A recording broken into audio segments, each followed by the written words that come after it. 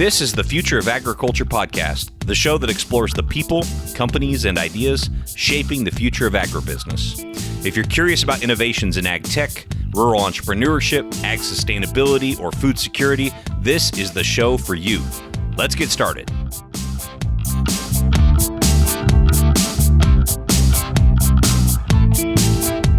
Hey there, thanks for downloading. My name is Tim Hamrich. It's my pleasure to bring you these stories every week of the people, companies, and ideas shaping the future of agriculture. Plant-based and cell-cultured proteins have received a ton of attention lately, and while they still represent less than 1% of the market, they're attracting interest from consumers, from entrepreneurs, investors, corporate agribusinesses, philanthropists, and other world leaders. I know I, for one, was surprised at how quickly Beyond Meat and Impossible Foods were able to gain fast food distribution for their products this past year. Now, depending on your point of view, you might range anywhere from excited to skeptical to outraged by these alternatives, but there is a strong case to be made that they are here to stay and are likely to grow in popularity. We're very, very fortunate to have on the show today one of the leading advocates for these alternatives in Bruce Friedrich. Bruce is the co-founder and executive director of the Good Food Institute, which focuses on using markets and food technology to move toward plant-based and cellular agriculture alternatives. But before we dive into this fascinating conversation with Bruce, I'd like to take a moment to thank the sponsor of this episode, Indigo Ag. Soil needs plants to stay healthy, just like plants need soil to survive. Nature thrives on forming connections. Farmers thrive on forming them too.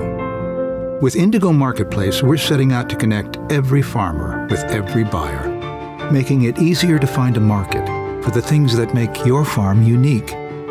Visit indigoag.com/questions to find out more.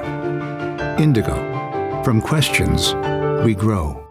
Thank you to Indigo for supporting independent ag media and the Future of Agriculture podcast.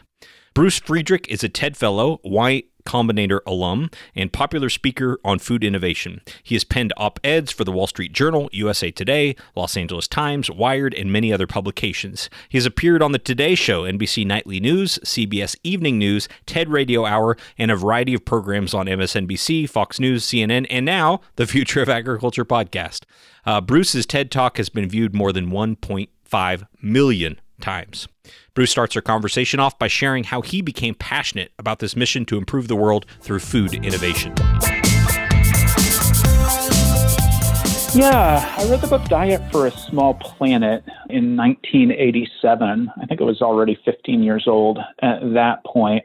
And that got me thinking about the way that food is produced and the inherent inefficiency of growing lots and lots of corn and wheat and soy and feeding it to animals so that we can eat animals. So in Diet for a Small Planet, Francis Moore Lappé basically makes the case that we live on a small planet and that if we are going to feed 9 calories to a chicken to get 1 calorie back out, or 15 to 25 calories to a pig or a cow or a goat to get 1 calorie back out, that is essentially the same as throwing away all of that corn or wheat or oats or whatever, because we could have used that land to grow those crops to feed human beings. And in fact, in a global economy, we are literally creating competition so that the famine in Ethiopia in the 80s, the famine in Somalia in the 90s, what's happening with the Brazilian rainforest today, Ethiopia and Somalia grew lots of crops which were shipped to Europe to feed the chickens and pigs and other farm animals so that rich Europeans could eat meat, even as people domestically were starving. And there are obviously socio-political and socioeconomic causes as well, but there is literally a relationship in a global marketplace that lends itself to a pretty vast iniquity that none of us would participate in directly, but that we do participate in if we're consuming animal products. The same sort of thing is happening with the Brazilian rainforest and subsistence farmers in Brazil today. That was kind of my original awakening. I ran a homeless shelter and the largest soup kitchen in Washington, D.C. in the early 90s, continuing to look at both domestic and global food issues. Went into animal protection and focusing on trying to convince consumers to eat less meat or no meat. And what I found was, after literally decades of trying to educate people about the external costs of meat production, was that in 2018, 2019, 2020, we're literally in the United States looking at the highest per capita meat consumption year by year and going up in recorded history. For whatever reason, people just are not moved by the global health arguments or the environmental arguments or the animal welfare arguments. And so at GFI, instead of trying to sort of change consumers one by one, we do not advocate meat reduction. We do not advocate vegetarianism or veganism. We're focused on creating meat from plants and growing meat directly from cells. And those two methods of producing meat eliminate or lessen all of the external costs I've been talking about. And because they are a more efficient way of producing the meat that people love and want to eat, they should be cheaper as they scale up. So we'll simply outcompete conventional meat in the marketplace and replace it with something that tastes exactly the same or better and costs the same or less. That's basically GFI's focus. And what's changed between the 1980s when you read Diet for a Small Planet and today that makes GFI more likely? I'm just wondering if it's a technological change, a behavioral change, an economic change, or maybe all of the above. But what do you see that says, boy, I couldn't have started GFI in the 80s, but now the time is right?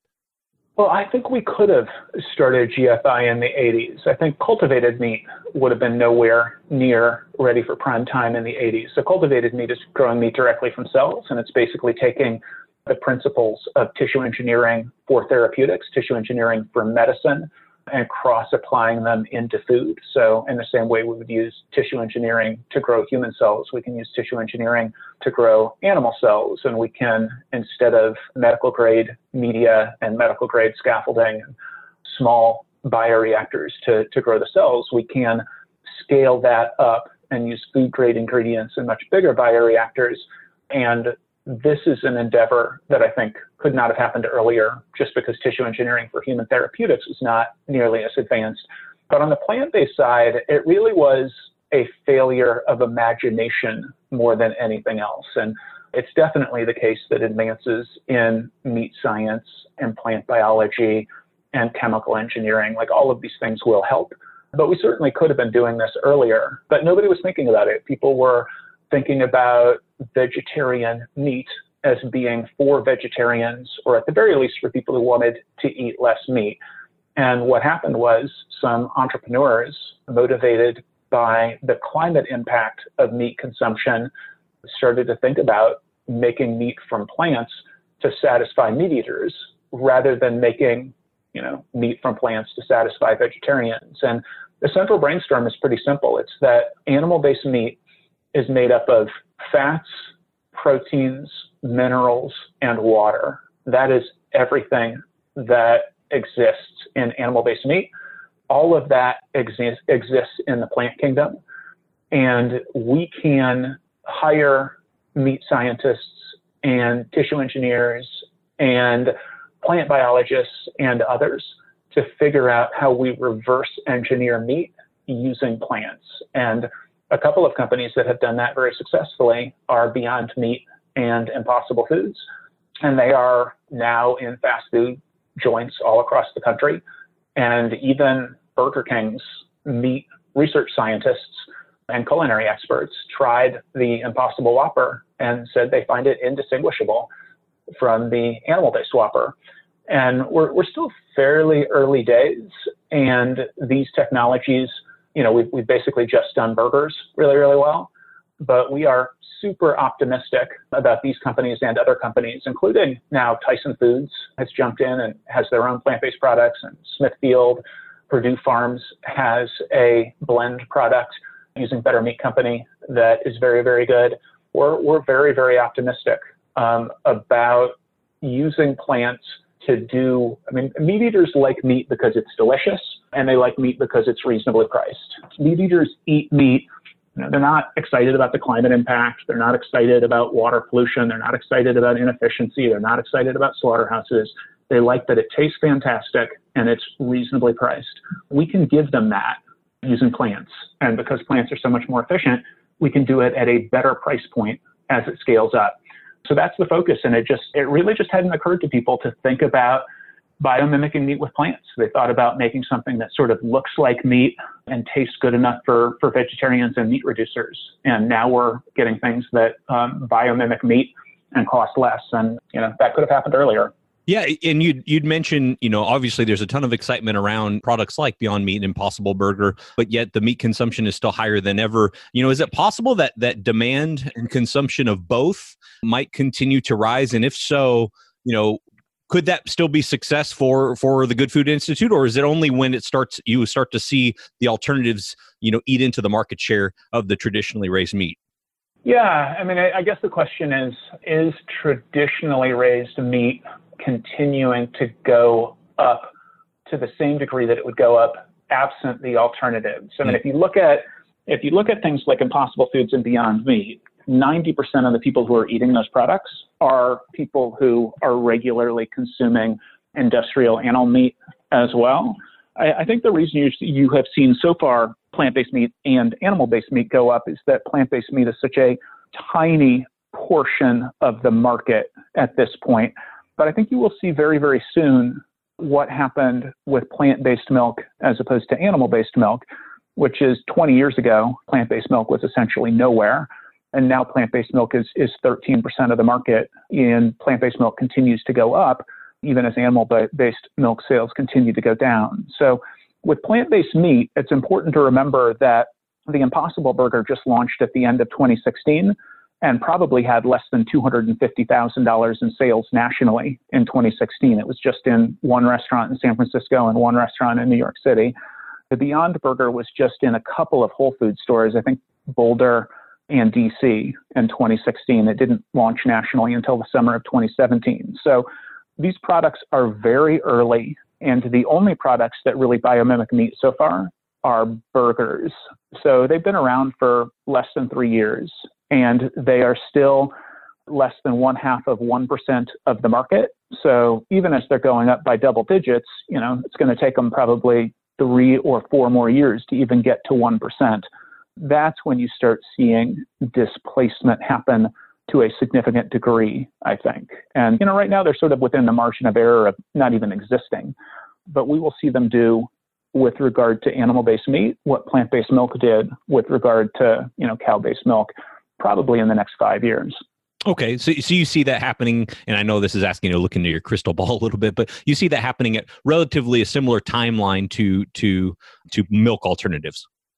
Well, I think it might even be accelerated. If we see the same level of early adoption, so the Beyond Burger in Carl's Jr. and TGI Fridays and other chains, the Impossible Burger at White Castle and Burger King and other chains, I think the adoption shift could be even more quick than the plant-based milk adoption shift. But even if it just mirrored plant-based milk, we're still talking about going from a less than $1 billion per year market right now up to in the course of 10 or 15 years up to 30 to and then 50, and I expect it'll just keep growing.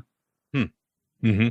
Yeah, and we've been talking obviously about plant-based here because those are readily on the market. How far are we from cell-cultured, lab-grown? I know you refer to it as clean meat, and I also wanted you to help me understand these terms. But how far are we from the economics of that working at scale? Well, working at small scale, multiple companies are saying they're going to be on a limited number of restaurant menus in the next 2 to 3 years.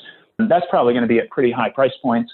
One of the things that the Good Food Institute's policy department is focused on is freeing up resources for open source science on both the plant-based and the cultivated meat side, with the recognition that plant-based meat is probably not going to solve the entire problem. There are some people who are going to want to eat animal-based meat, no matter how good plant-based meat is. And so we have done some consumer research and are now calling cultivated meat. And if you go to gfi.org/cultivated meat, you can read our latest consumer research and thinking on that. We engaged a pro bono marketing firm called Matson, which is a top consumer products firm out of Minneapolis. But assuming we can free up resources, get big meat and food corporations investing in cultivated meat, get governments funding cultivated meat research in the way that they fund clean energy research, getting to price points that are competitive with, for example, conventional beef could probably happen in 5 to 10 years, maybe even sooner with enough resources put into it. But I think it'll initially come onto the market as a sort of niche and expensive product. And then as it scales up and as the CapEx costs are spent and factored into the price of the products over time, the prices will come down. It is a significantly more efficient way of producing meat. So over time, it will become cost competitive. But we have the entire infrastructure of the way that meat is produced now, like it exists, and it's just a maintenance question at the moment, whereas the infrastructure for cultivated meat doesn't exist at all. There are some total of 0 20,000 liter bioreactors producing cultivated meat anywhere in the world. So it's going to take some time to get the price points down. And you said that's mainly because of infrastructure. Well, I mean, there are science, there are R&D costs that need to be spent. So we've got 4 critical technology elements across cultivated meat. You've got creating immortalized cells that regenerate in the way that they need to regenerate in order to create meat that multiply and grow appropriately. You've got media costs, and we need to figure out what the proper media are, and that's going to be different across the different sorts of cells that you're causing to grow. You've got scaffolding costs, and then you've got the cultivators, which basically look like beer. They basically look like beer fermenters. All of those need to be developed. So you've got both the initial research and development costs of creating this new industry. It's a little bit like talking about electric cars or talking about solar energy or wind energy or whatever. The production, you need to do the initial research into how these forms of energy production are commercialized. And then you also need to create the factories or wind turbines or whatever it is that you're going to use, the solar panels, et cetera, to create the forms of renewable energy. So you've got, continuing that metaphor, you've got the oil rigs and the entire infrastructure of pulling oil out of the ground and transporting it around the world for that sort of energy. So too with coal. And if we didn't have that, we had to do the basic science. We had to create the infrastructure for renewable energy. We need to do the same basic thing. It's a bigger challenge, obviously, on the cultivated meat side because none of that stuff exists, and there's a fair amount of science that needs to happen. On the plant-based side, there's probably a fair bit that still needs to happen for things like, steaks and pork chops and other things like that. And it's happening in a pretty big way for things like ground chicken and ground beef and that sort of thing. We're probably basically there. Interesting. And with the plant-based meat, one thing that as I was doing research on this topic this fall, it was a little bit difficult to come by. A lot of the literature out there kind of says, well, here's how much goes into producing a cow, for example, versus here's how much goes into producing peas, field peas as an example. And right. I get that. Has there been any research done to, once you take all of these ingredients that go into, let's say, an Impossible Burger, cumulatively, it's still, significantly less environmental impact? I mean, have there been studies to that degree? There have, yeah. There have been life cycle analyses. Morningstar Farms did a life cycle analysis for some of their burgers, I believe. And then both Impossible Foods and Beyond Meat have done life cycle analyses comparing all aspects of their production of plant-based meat to all aspects of the production of animal-based meat. And in response to that work, the United Nations Environment Program last year, so 2018, gave Impossible Foods and Beyond Meat jointly gave them their Champions of the Earth award because the numbers look so good.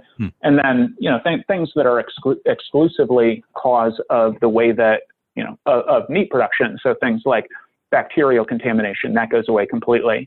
Antibiotic resistance attributable to the use of antibiotics in farm animals, that goes away completely. Things having to do with manure decomposition, destroying topsoil, or polluting water and creating dead zones, that goes away completely. But in terms of things like climate change is, I think, the predominant focus of those LCAs, but also water use and land use and then I think energy use the plant-based products are significantly more efficient. So yeah, not as efficient as producing legumes, peas and chickpeas and soy, and just eating the peas or chickpeas or soy, but still significantly, like lots better across all of the environmental factors than going through the inefficiency of growing crops to feed it to animals, to eat animals. Looking at those ingredients, mentioning earlier kind of the cumulative impact of all the ingredients, a lot of them are some sort of plant-based derivatives. And I know in the current, the current food system, a lot of the derivative products are packaged with products that end up getting fed to animals. Is that the case in these plant-based foods? And if so, how do we reconcile that with animal agriculture? Yeah, I think over time, that's certainly the case. The folks who are buying the pea protein are not buying the rest of the pea, and some of the rest of the pea could end up in animal agriculture, so too with soy and so on, or it could end up in a wide variety of other places. At GFI, we really are focused on not making value judgments about animal agriculture, but rather on using markets and innovation. And we're big fans of consumer choice. And it is certainly the case that right now, some portion of these products is going to go into, it'll go wherever they can sell it most efficiently. And that's going to be animal agriculture in some places. But as these products scale up, the price pressures on animal agriculture are going to be such that more and more people will switch. And that same argument would obviously have been true of a similar analysis of plant-based milk and animal-based milk. So plant-based milk, the soy or the almonds, only a portion of the soy and the almonds is turned into plant-based milk, and some of the rest of it might end up being fed to dairy cows and be a part of the dairy industry at the same time. Nevertheless, what we've seen over 20 years is plant-based milk go from 0% to 13%, and plant-based milk continue to grow even as animal-based milk continues to fall. And I think that same sort of relationship will exist with plant-based meat and animal-based meat. In either one of your TEDx talks or maybe your TED talk, you'd said that you don't want to disrupt the meat industry, you want to transform it. Can you kind of flesh that out a little bit? What does that mean, or what's the difference between the two? Yeah. So the biggest goal, so we have 3 programmatic departments at the Good Food Institute. We have science and technology, we have policy, and we have corporate engagement. And the biggest and most important focus of our corporate engagement department is to help big food and big meat corporations see plant-based meat as something that they want to be a part of. So companies like Tyson Foods and JBS, the 2 biggest meat companies in the world, have both gone into plant-based meat, which we think is a critically important and insanely valuable boon to the transformation that we want to create. So we're not trying to disrupt the meat industry. We're trying to help the meat industry transition. And nobody at JBS or Tyson is wed to the idea of live animals being turned into meat. They are wed to the idea of supplying high quality protein to as many people as possible, as profitably as possible. So we want to bring them along, as well as the ingredient companies, as well as the media companies for cultivated meat, as well as sort of all of the existing corporate structures. We don't want to cause any of them to fail. We want to help them transform to this new and more efficient and less harmful way of producing high quality meat for consumers. Looking kind of next 3 to 5 years, obviously we've talked about sort of maybe patterning after the plant-based milk alternatives, or, kind of looking at that. What else do you see that the listeners here are interested in the future of agriculture? So as we look at the next 3 to 5 years, or if you want to choose a longer time horizon, that's fine too. What do you see as the big milestones?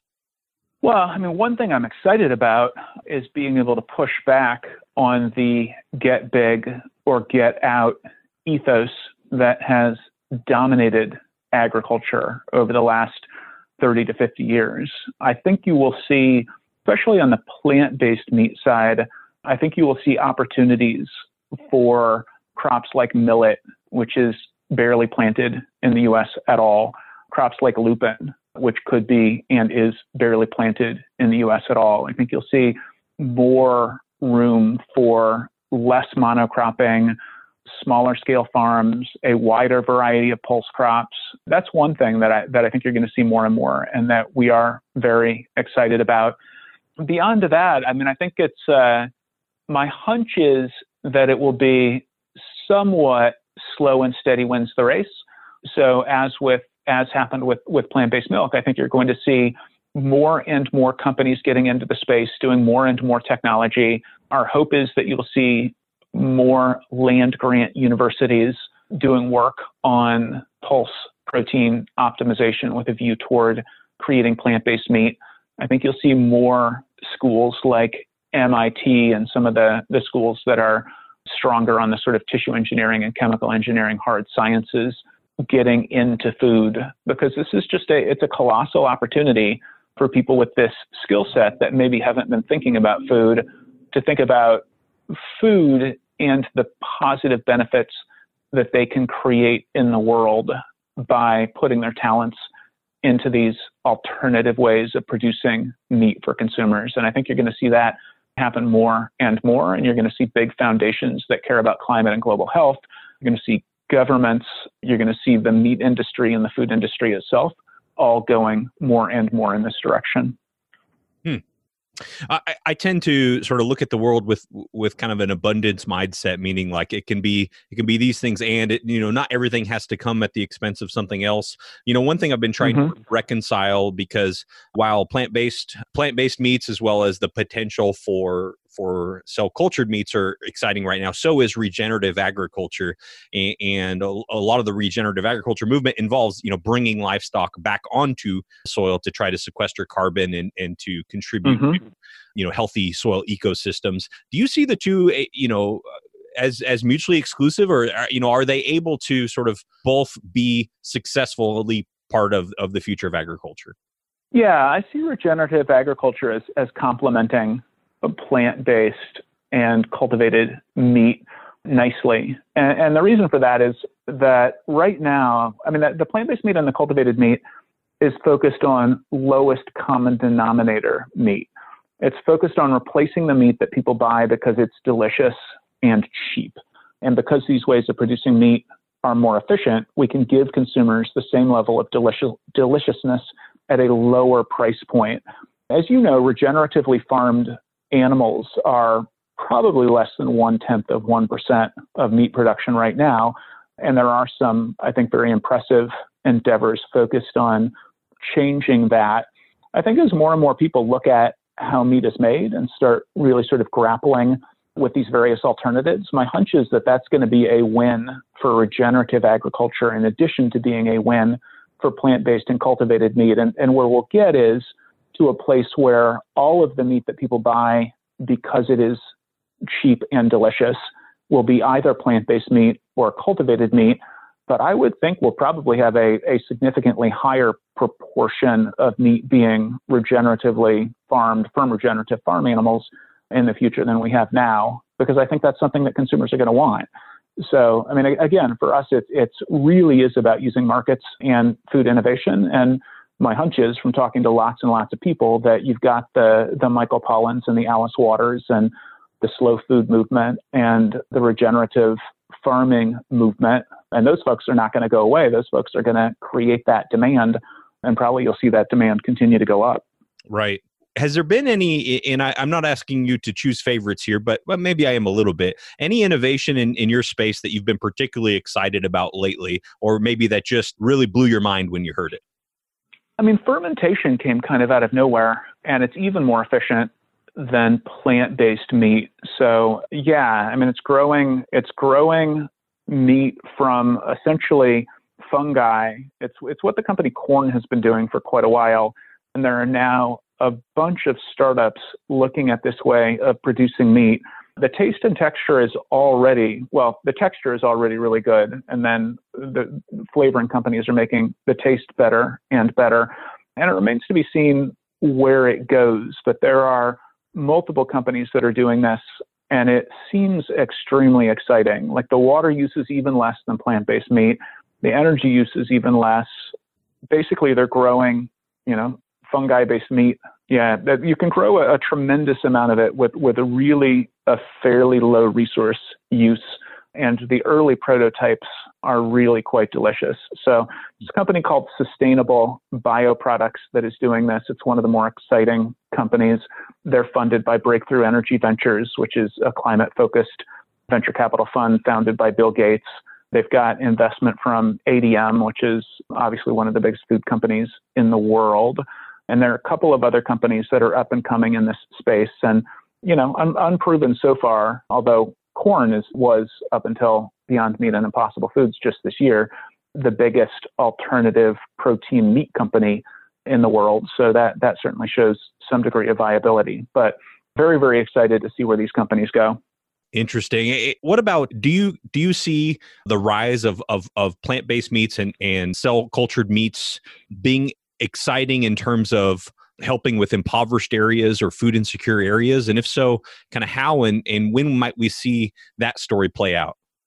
Yeah, so people like Bill Gates and the Bill and Melinda Gates Foundation, as well as Eric Schmidt and the Eric and Wendy Schmidt Foundation, like the reason that they are so enthusiastic about plant-based and cultivated meat is because they see these alternative protein technologies as the solution to global hunger and malnutrition. So Eric Schmidt, former CEO of Google, former chair of the board of Alphabet, was talking, I guess 3 years ago now, at the Milken Global Summit, and he was asked to talk about technological innovations that he thinks will improve life for humanity by a factor of at least tenfold in the fairly near future. And he talked about plant-based and cultivated meat. And he talked about it, again, not so that you and I will have a better veggie burger, not even so that domestic farmers will have a more sustainable way of creating protein. He talked about it because, according to the United Nations, somewhere on the order of 900 million people globally are malnourished. And he sees this as a more efficient way of bringing high-quality protein to the global poor. And then he also sees it as a significant portion of solving the climate crisis. Similarly, the Bill and Melinda Gates Foundation earlier this year, 2019, alongside the Institute for the Future, released a report that's pretty easily Googleable, I believe, called Good Food is Good Business. And they looked at 5 technological innovations that they think will be a very big part of solving the global health crisis, a big part of which is malnutrition and starvation. And one of the 5 things that they see as a big part of the solution to global poverty and global malnutrition is this significantly more efficient way of producing protein. And they're looking at both the plant-based and the cellular agriculture, the cultivated meat. So this is a big part of answering the 2 biggest questions in global agriculture. How do we feed close to 10 billion people by 2050? And what do we do about climate change? And they're also the solution to the looming end of working antibiotics, which scientists are saying will represent the end of modern medicine. So there are these sort of 3 colossal issues that we have in the way that the vast majority of meat is produced today. And it goes, these 2 alternative methods of producing meat go a long, long way towards solving those problems. Bruce, I really appreciate your time here today and answering a lot of these questions that have been kind of lingering in my mind. Before we let you go, maybe, help. I'm probably going to get some flack for this interview from people who say, well, why'd you bring someone on who wants to end animal agriculture? That's my livelihood and that sort of thing. So maybe as we end, if you could just leave some parting comments on the importance of kind of what you're doing and how you see, if Good Food Institute is successful in the next decade, how does the world look?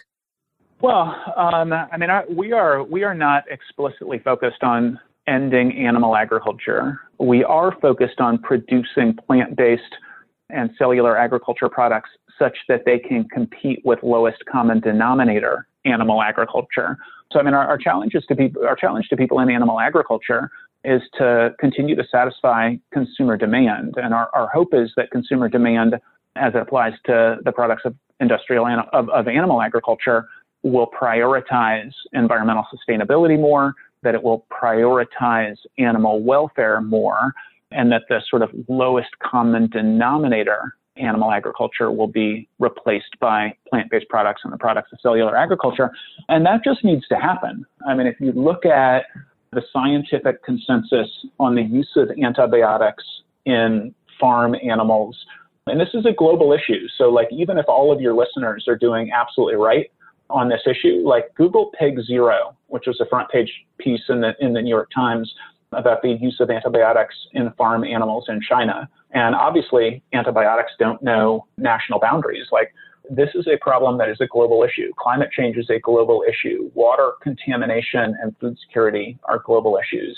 And they really only get solved if we all work on these things together. Producing meat more effectively from plants and growing it directly from cells, I think is a big part of the solution. But I also think a part of the solution is producing for people who want to continue to eat meat from animals, improving the environmental sustainability, moving toward regenerative farming practices, improving animal welfare. I think that continues to be a part of the equation and probably a significantly bigger part of the equation than it is now. Bruce, thank you so much. I really appreciate you being on the show. If people want to learn more about the Good Food Institute, where should we send them? GFI.org. And for an introduction to the issues we've been talking about, GFI.org/essentials will get you to lots and lots of papers and documentation.